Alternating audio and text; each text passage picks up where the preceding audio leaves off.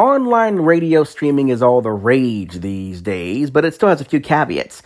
The first one has to do with how fast your internet connection is.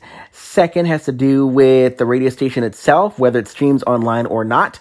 And also, if you're paying for service, whether or not you're willing to deal with recurring billing from someone like SiriusXM.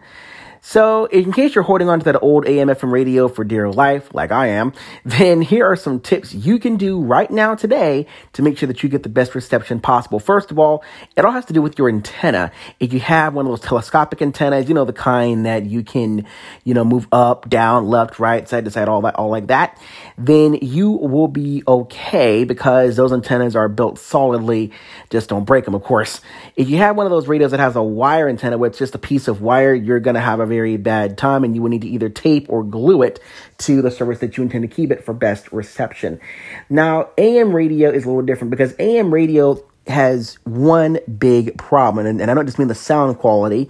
I mean the fact that it picks up interference from everything. I'm talking TVs, baby monitors. I tried this out last week. I was listening to an AM radio station on my Walkman, and the minute my voiceover on my phone started talking, then I guess the radio picked some of that up and played it back for me as audio, which is not what you want.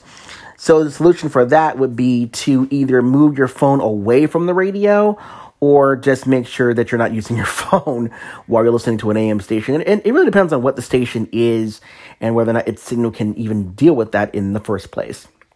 Now, if you want to do de-Xing, unfortunately, is something that you really can't control. Well, you can if you have a good radio, and it also depends on how good the station itself is coming in over the air.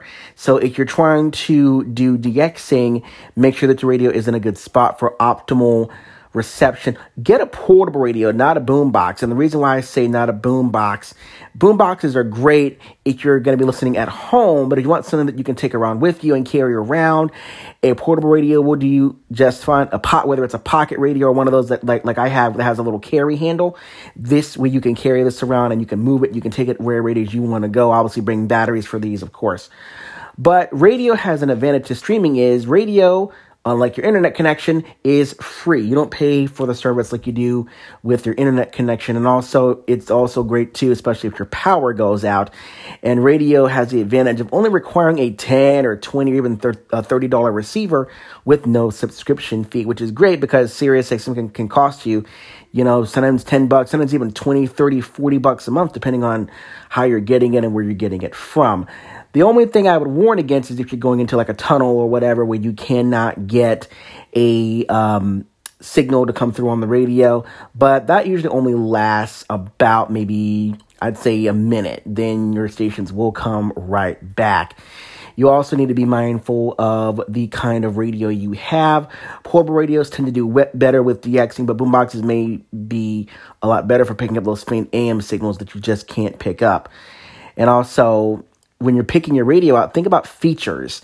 Do you want something with a cassette or CD player in it, or do you just want something that's just your basic radio? If you're looking for just your standard radio and you never use the cassette or CD player, then just a little portable radio will do. They'll cost you about maybe $30, $40 or even less than that, depending on the kind you get.